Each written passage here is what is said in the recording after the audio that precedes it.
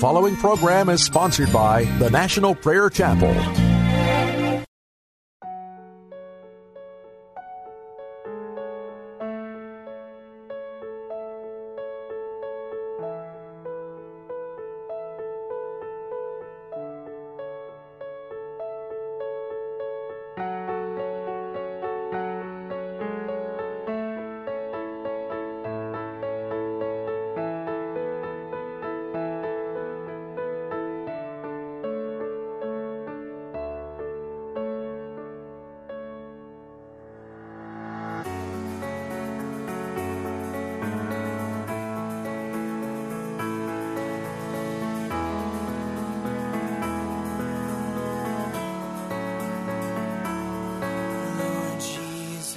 I long to be perfectly whole.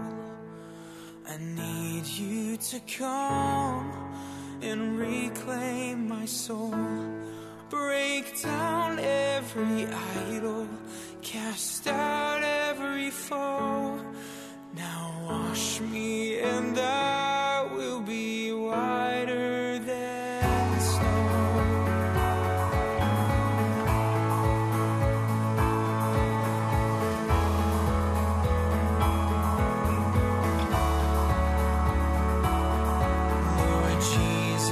Let nothing unholy remain.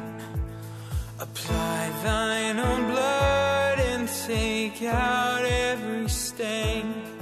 To have this great cleansing, all things I forgo. Now wash me and I will be whiter than snow. Whiter than snow, whiter than snow. Wash me and I will be whiter than snow. Whiter than snow, whiter than snow. Wash me and I will be whiter than snow.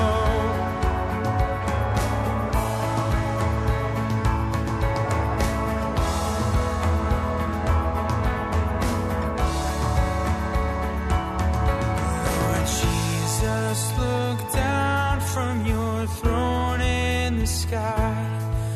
Please help me to make a complete sacrifice. I give up myself and whatever I know. Now wash me and I will be whiter than snow. Whiter than snow, whiter than snow. Wash me and I will be whiter than snow. Whiter than snow, yes, whiter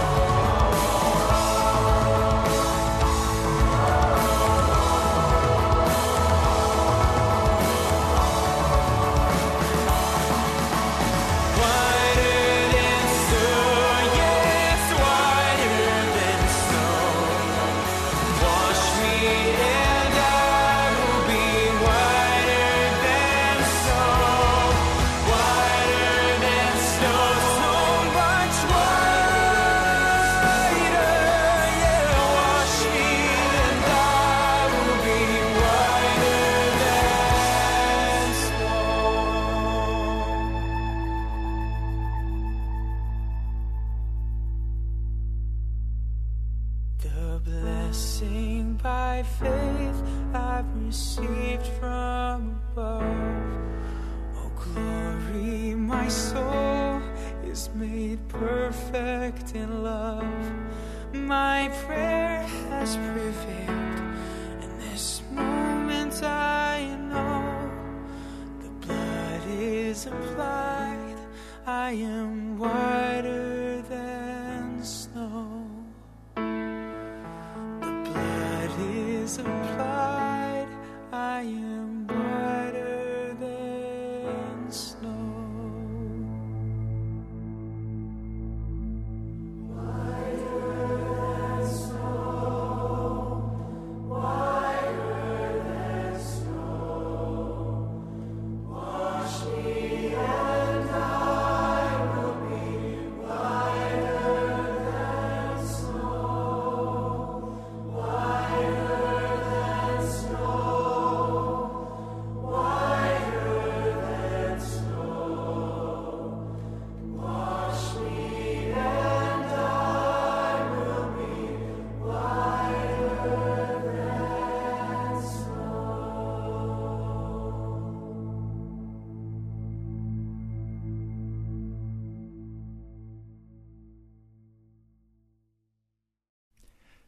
Jesus is baptized.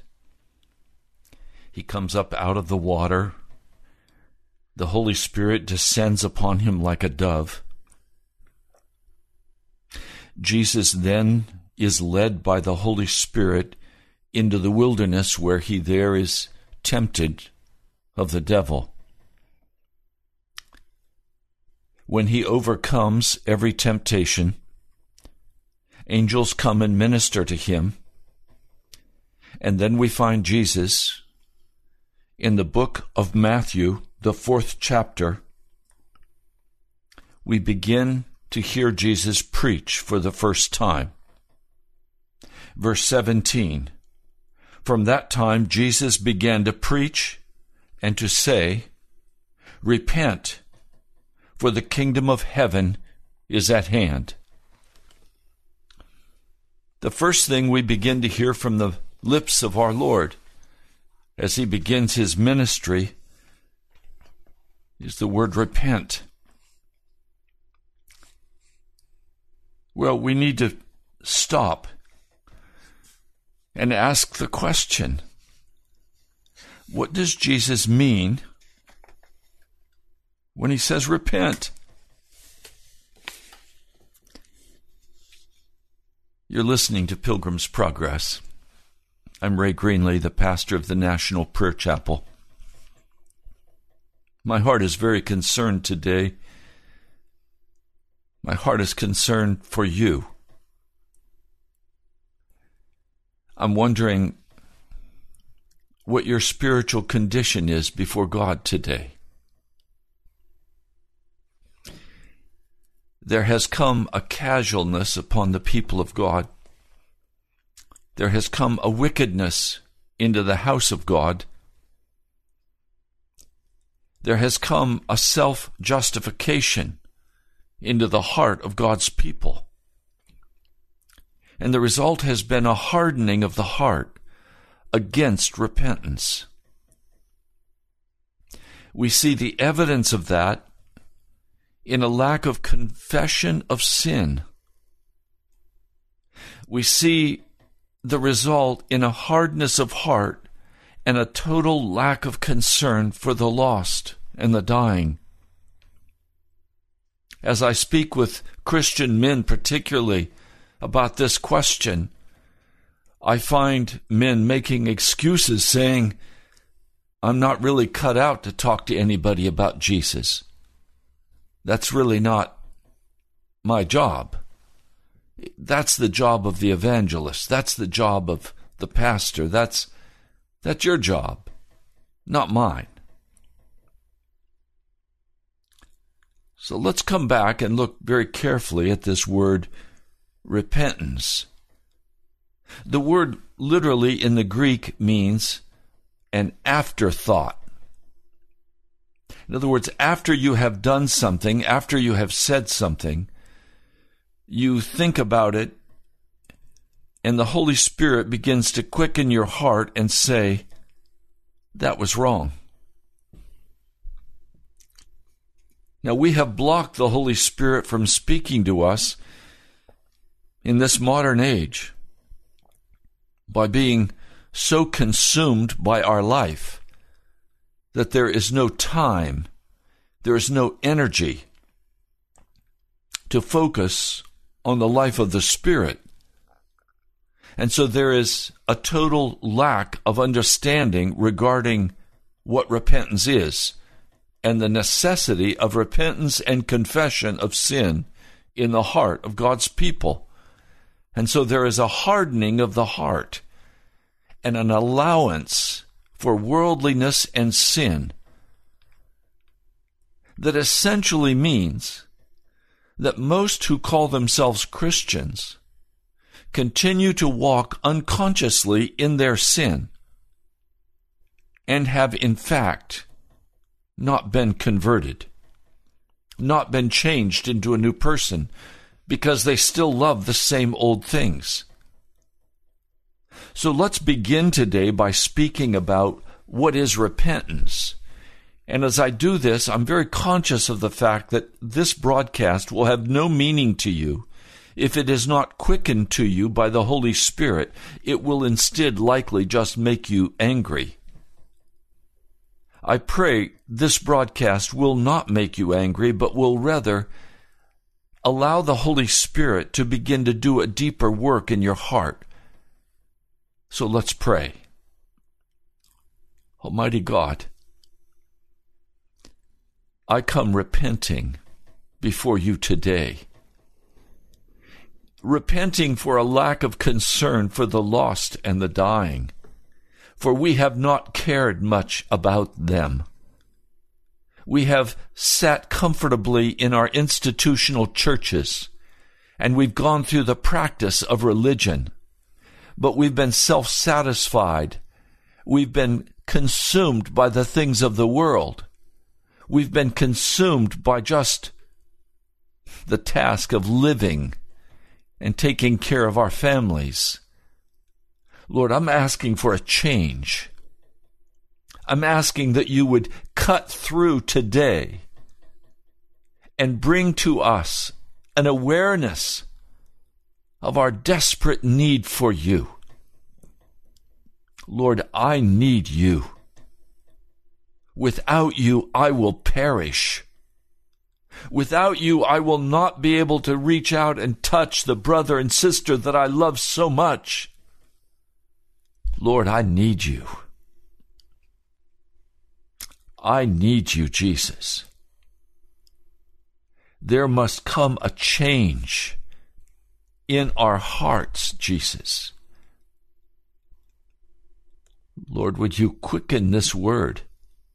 Will you give me appropriate utterance of your truth, that it can be heard and understood by your people and the lost and the unconverted?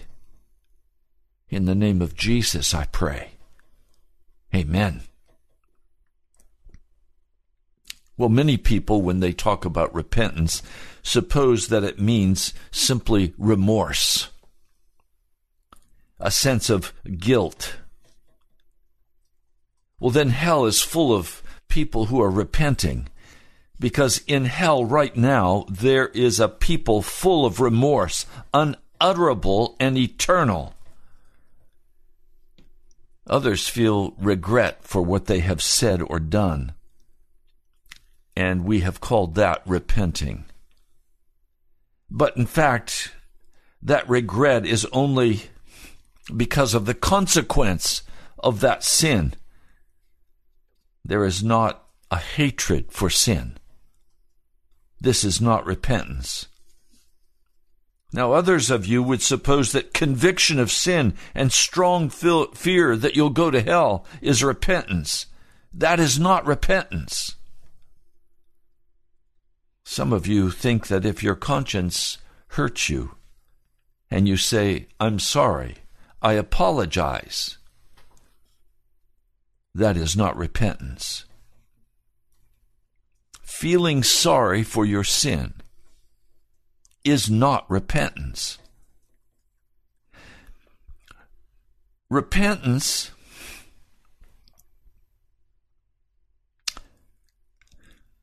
is a change of mind. It's a change of behavior. It is a recognition of how I have hurt or harmed my brother, my sister, my church, or a recognition of how I have hurt Jesus Christ. Repentance is a change of my viewpoint. It is a change of my preference or choice. It is a voluntary change. It is a change of how I feel, of what I think, of what my action is toward God and toward sin. It is a change of mind. When a man changes from being a Democrat to a Republican, we say he has had a change of mind. He has new loyalties. He now has gone through what everyone understands is a change in his conduct. This is repentance. But Christian repentance is a total change of the will and of the feelings and of life itself in respect to a holy and righteous God. You see, repentance always includes a hatred of sin. It involves a great love for God and the forsaking of that wickedness.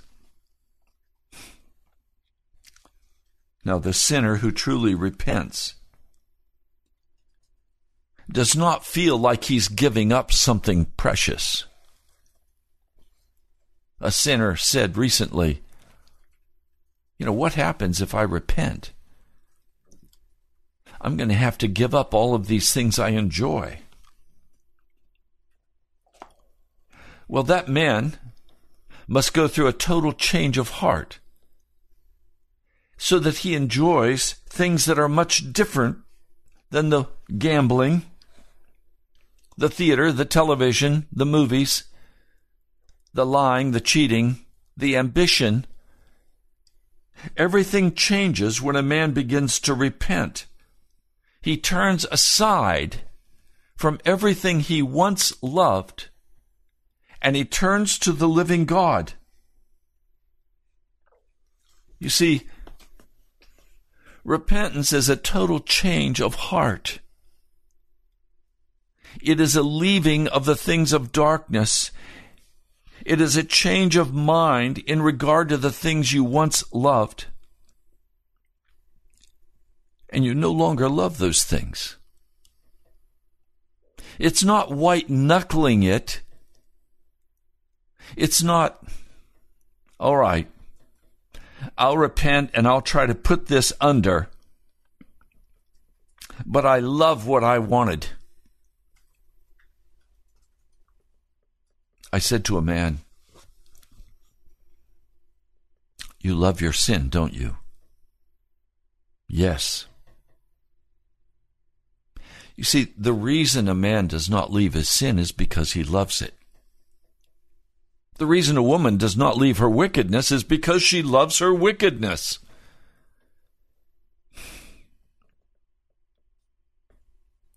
That's a sign that that person is not a Christian. If you desire the former way of life after you say you have become a Christian, you have not truly repented before God. If there is not a change of viewpoint and feelings, you have not truly repented before God. You have not yet been converted.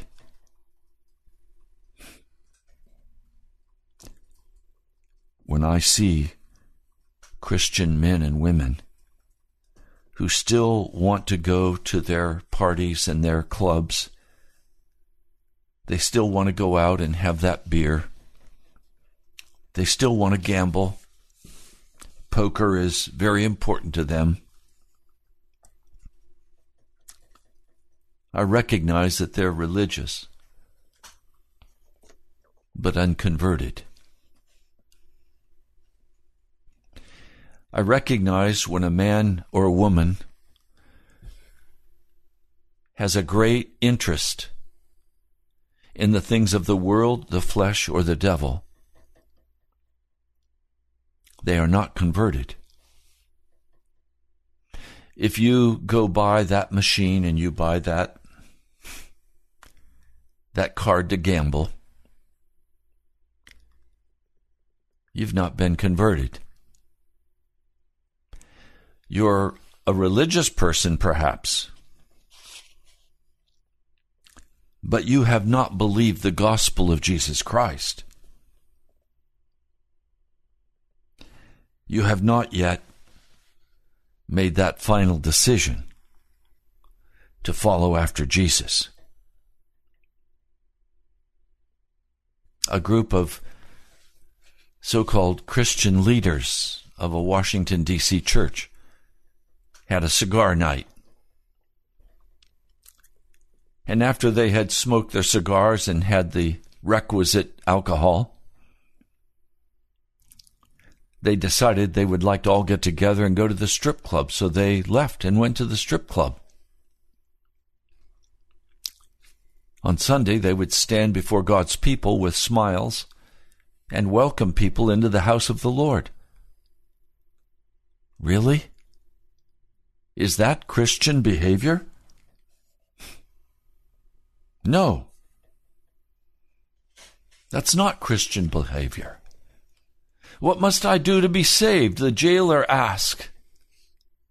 Believe on the Lord Jesus Christ.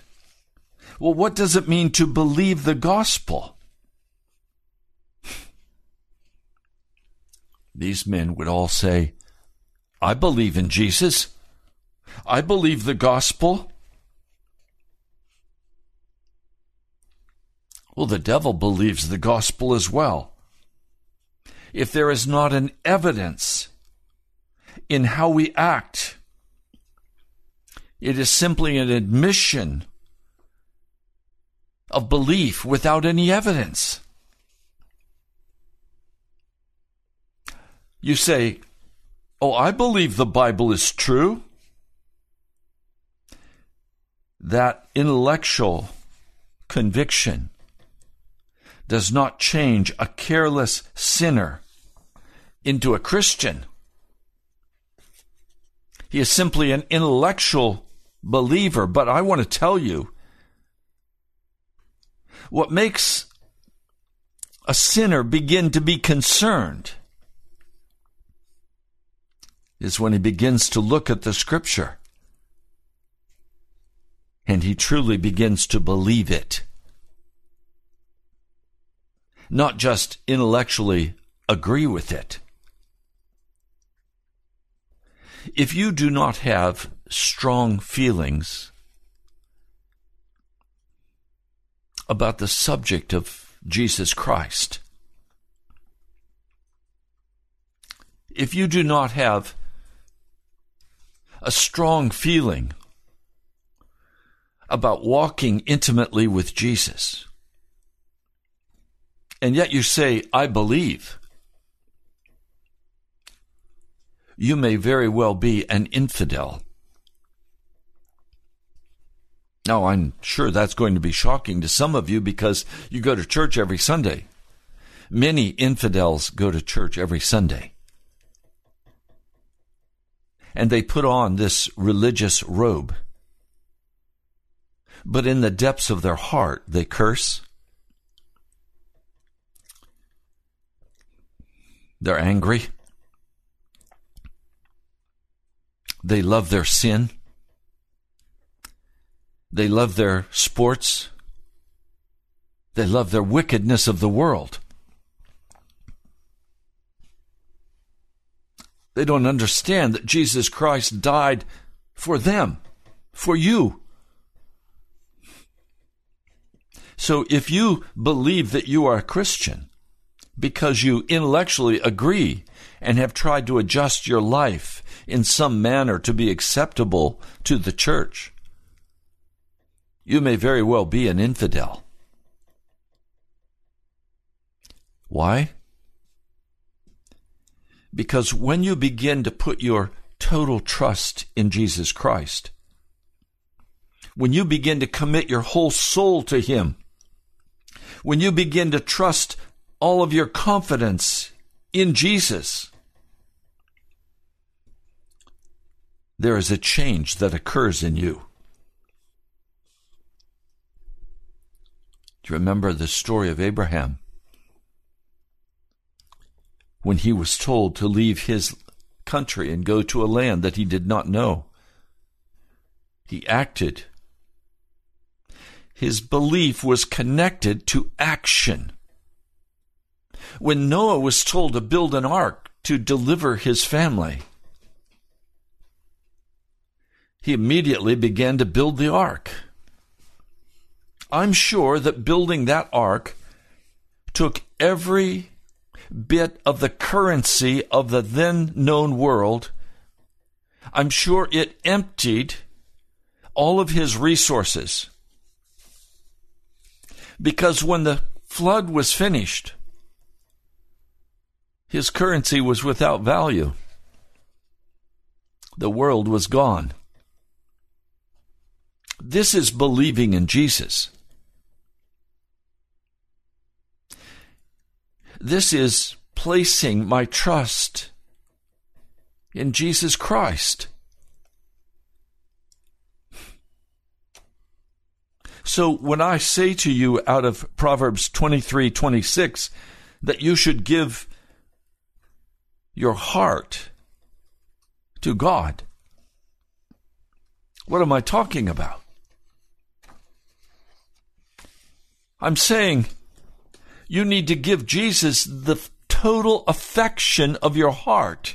Don't give it to gambling. Don't give the affection of your heart to work. Don't give the affection of your heart to the television or to the sports or to the fishing or to anything else in this world. Don't give your affections to anything in this world. Do not love the world, the flesh, or the devil. Give your affection totally to Jesus Christ. Now, what would your life look like if today you made the decision that you would give all of your affection to Jesus Christ? Oh, you wouldn't do the same things, would you? You wouldn't go the same places, would you? You wouldn't hold the same conversations, would you?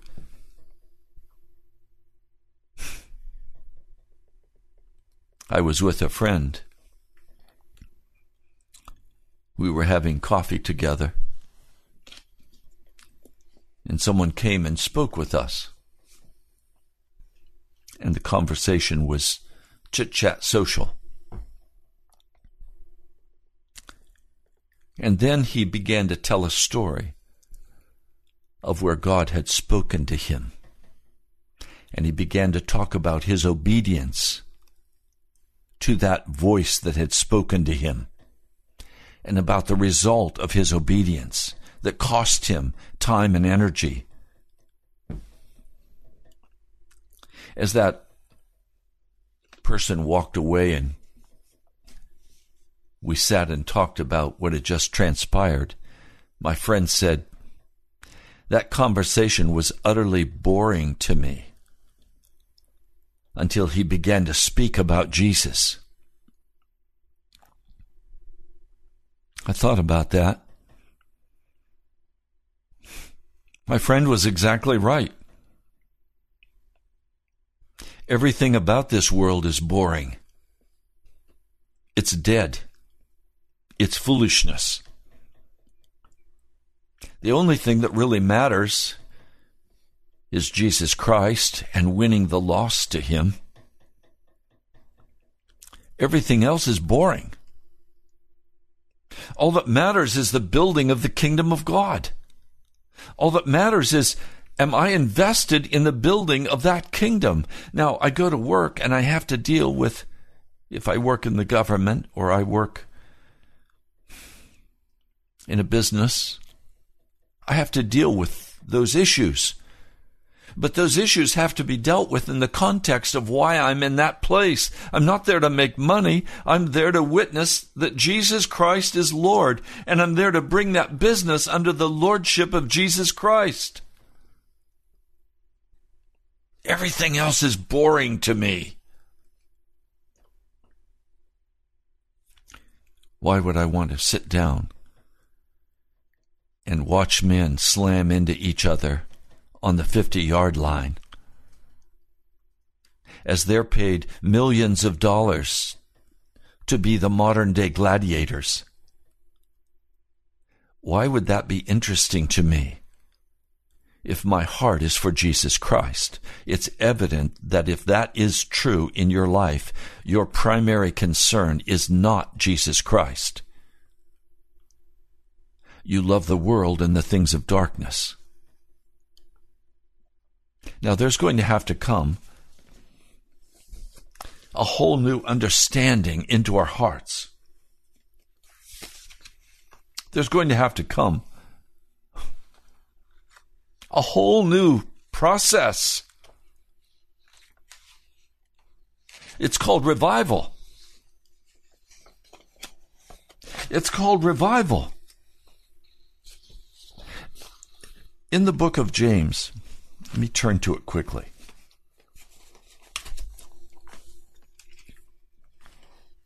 In the book of James, there is a passage of Scripture that I want to turn to.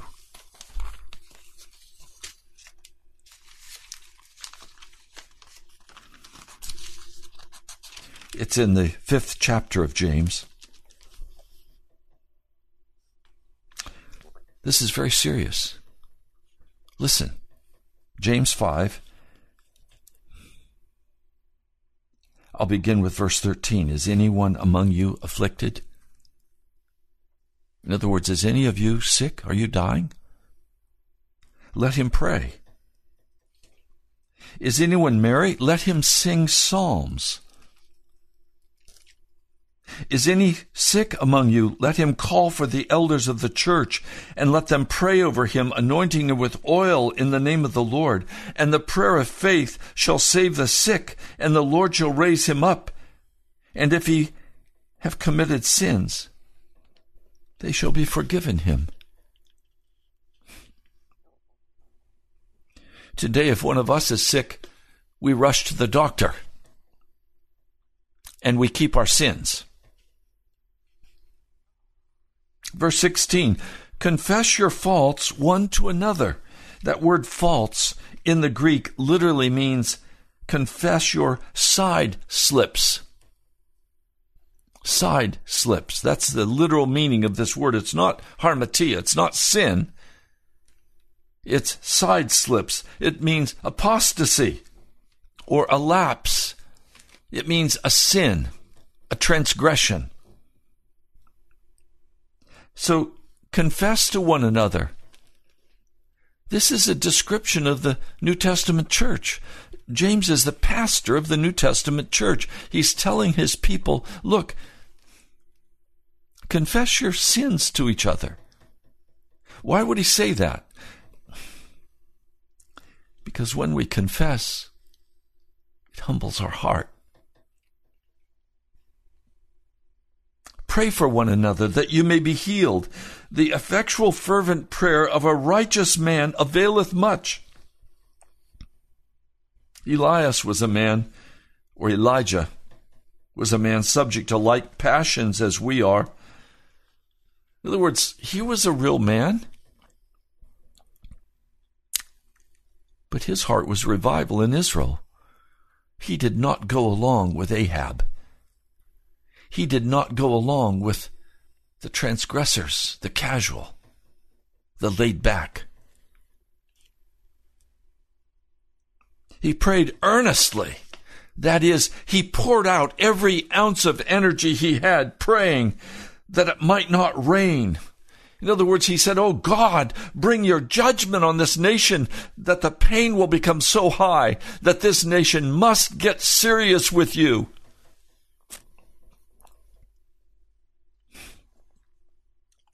I'm praying, oh God, bring judgment unto repentance on America. Bring judgment on your church unto repentance, not destruction, unto repentance.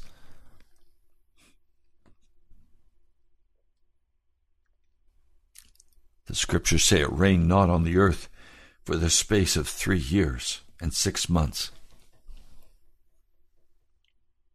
And you know what happened at Mount Carmel. It says, then he prayed again, and the heavens gave rain, and the earth brought forth her fruit. Brethren, if any of you do err from truth, and one convert him. This is the New Testament church where men need to be converted yet, who call themselves Christians. If you think that happened in the New Testament church, don't you believe that is happening everywhere in the modern church? Let him know that he which converteth the sinner from the error of his way shall save a soul from death, and shall hide a multitude of sin.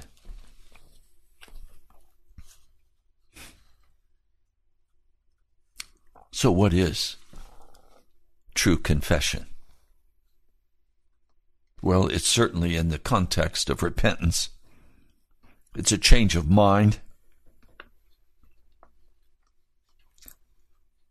It's a change of mind. So how do you do it? Well, you begin by pulling out paper and pencil and making a list of every sin you're aware of in your heart and in your life. You examine your conscience. And you begin this examination with paper, pen, or pencil in your private place of prayer. And you begin to write down the indifference, the coldness, the lack of concern for the lost. You include sins against God and against other people. And then you begin to confess out loud to the Lord. And as you confess, more sins will become apparent to you. Probably you're going to have to repeat this process several times until you absolutely have an assurance that you have repented of every sin.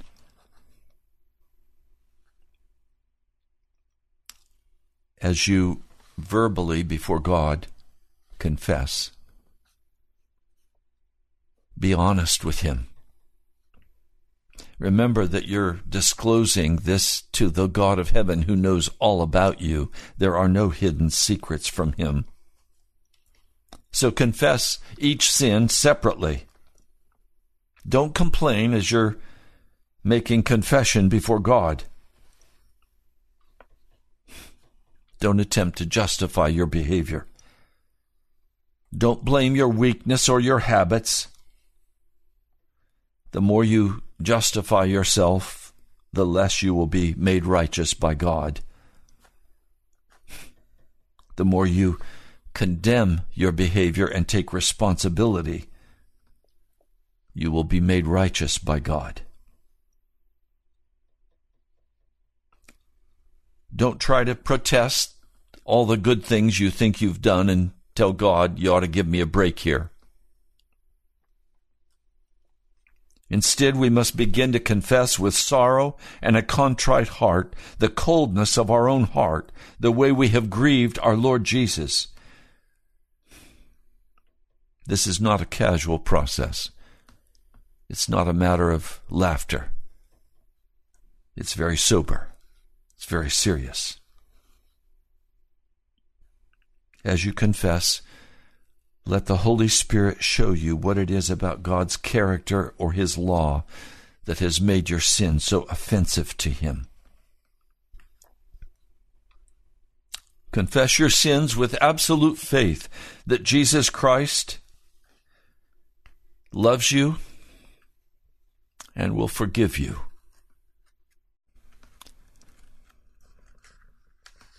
Someone said to me, Pastor, I'm having a hard time Do you suppose that these things are happening in my life because God is angry with me about my past sins? I said, did you repent of those sins? Yes, I did. Have you turned aside from them? Yes, I have. How do you feel about them? Well, I hate that I did it. Then God forgave you. Stand by faith that your past is forgiven. Trust Him. Then you need to make restitution. If you lied to someone, you need to go tell that person that you lied, and you need to tell them the truth. If you stole something from a person or a business, you need to go repay it. I've told you before of the man who was homeless and would go into the grocery store and slip a steak into his pocket. When he became a Christian, he went back to that same grocery store and asked for the manager, and as soon as he asked for the manager, suddenly there was a crowd waiting in line behind him. And as the manager said, "Yes, how can I help you?"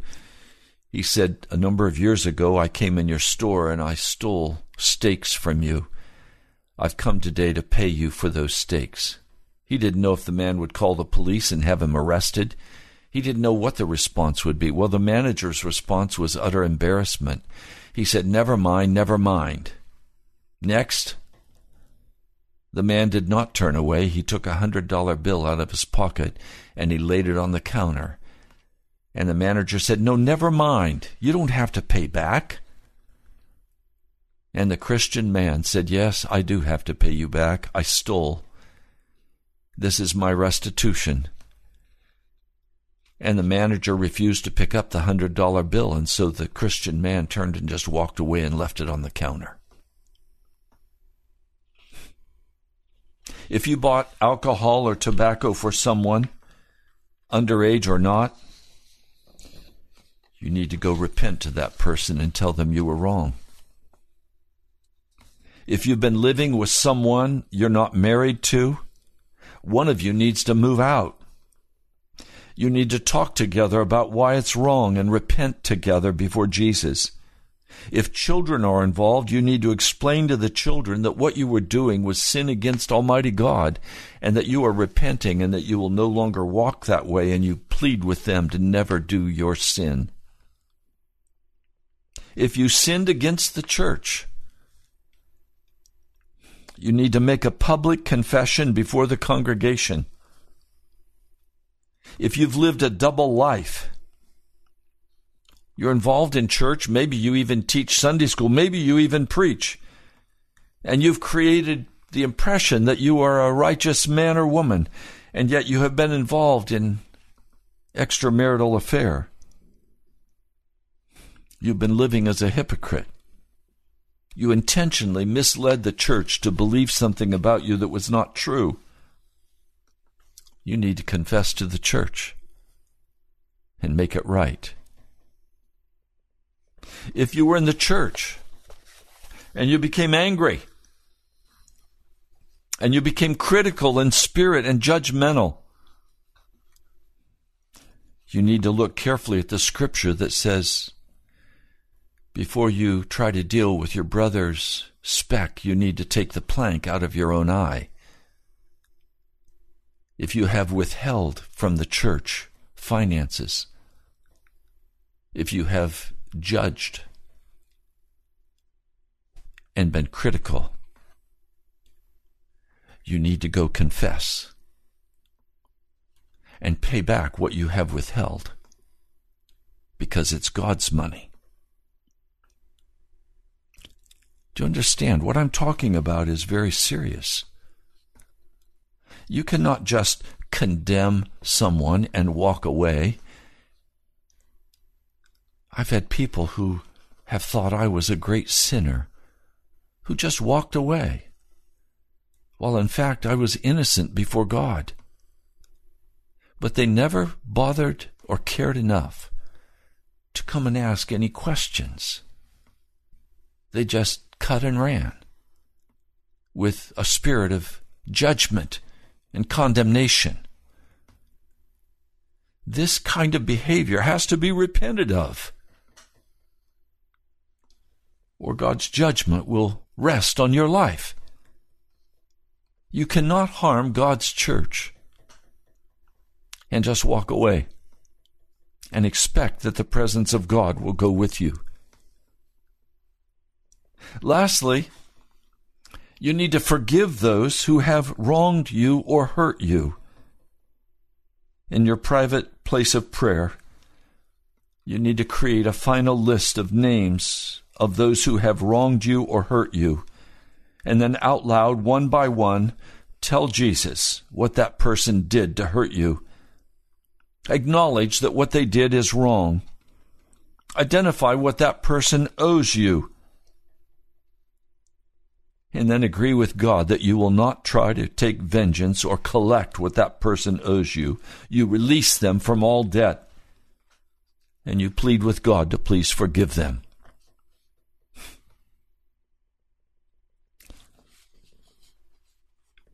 Now, in some cases, even if you have not sinned against a particular individual, it is very profitable to confess your sin to a brother or a sister in the church or in a prayer meeting. That's what James 5 is talking about. Confessing your side slips, your apostasy, your sin. Confess to one another and pray for one another that you may be healed. I want to tell you, last night was one of the most glorious prayer meetings I have ever participated in at the National Prayer Chapel or any place else. A sinner came to Jesus and made the decision that he would cast aside everything of darkness and he would serve Jesus Christ. Another new Christian was there who made that decision just a short time ago, also at the National Prayer Chapel. Happens to be 2 men. The rest of the prayer meeting, I did not do any presentation. I didn't need to. Brothers and sisters stepped in and began to speak to this new Christian man, speaking the word of God to him, encouraging him.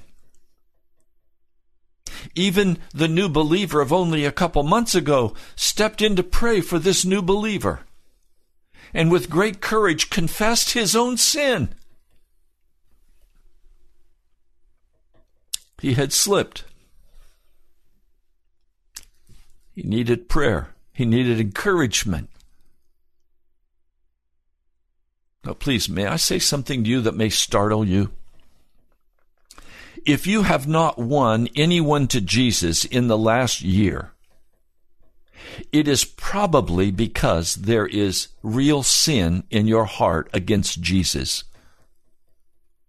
Hardness of heart toward the lost is a sign of sin in the life of a religious person. When you begin to walk through the confession process, what happens? Your heart is softened and broken up. And now you suddenly begin to be very concerned for the lost.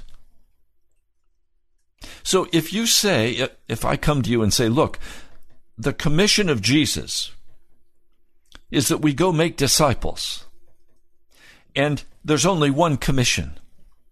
And if I say to you, he called his disciples to be fisher of men. There's no other calling for a disciple of Jesus other than to be a fisher of men. That's the only calling Jesus made.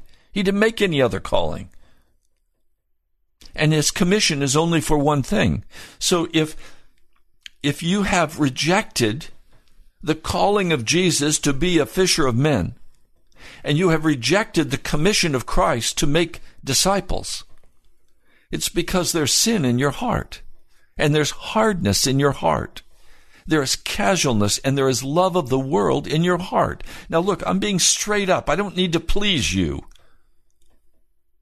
I need to be honest with you about your spiritual condition. You need to be revived in the name of Jesus. And that revival is only going to happen in your heart as you begin to confess honestly your love of the world, as you confess honestly the love of your secret life, as you begin to confess honestly the casualness of your heart.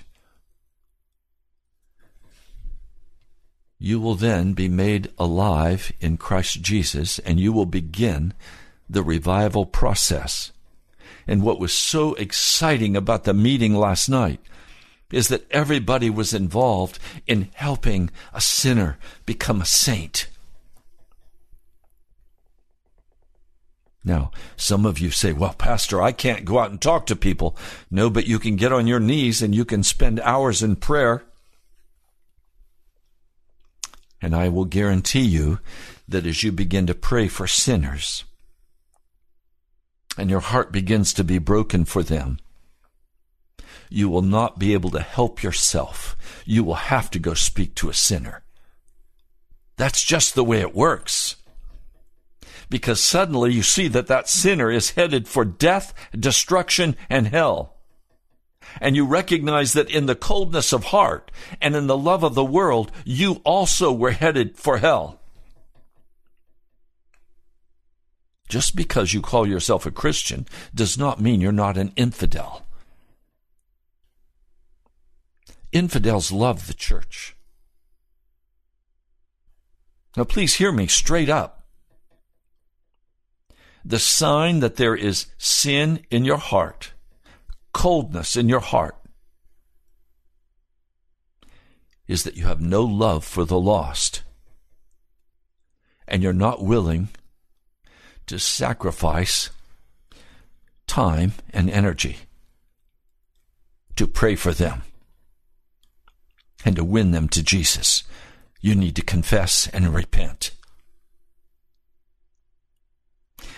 We're out of time for this broadcast. I truly need to hear from you. If you want this broadcast to go out over Washington, D.C., I need your help. I can't do it alone. And I'm trusting in Jesus that you will send resources to help cover the cost. I received a check last night from a dear brother, $210 toward this month's radio bill. I rejoice in his sacrifice. Thank all of you who have given, small or great. I need to hear from you. Please, as the Holy Spirit directs you, write to me at the National Prayer Chapel, Post Office Box 2346, Woodbridge, Virginia, 22195. I am so eager for you to be revived. I'm so eager for you to be set on fire for the lost and the dying. I'm so concerned for you to be made righteous. Would you help me? God bless you, my brother, my sister. I love you in Jesus. I'll talk to you soon. Before the presence of His glory with great joy, with great joy. To the only God, our Savior, through Jesus Christ our Lord. To the only God, our Savior, through Jesus Christ our Lord.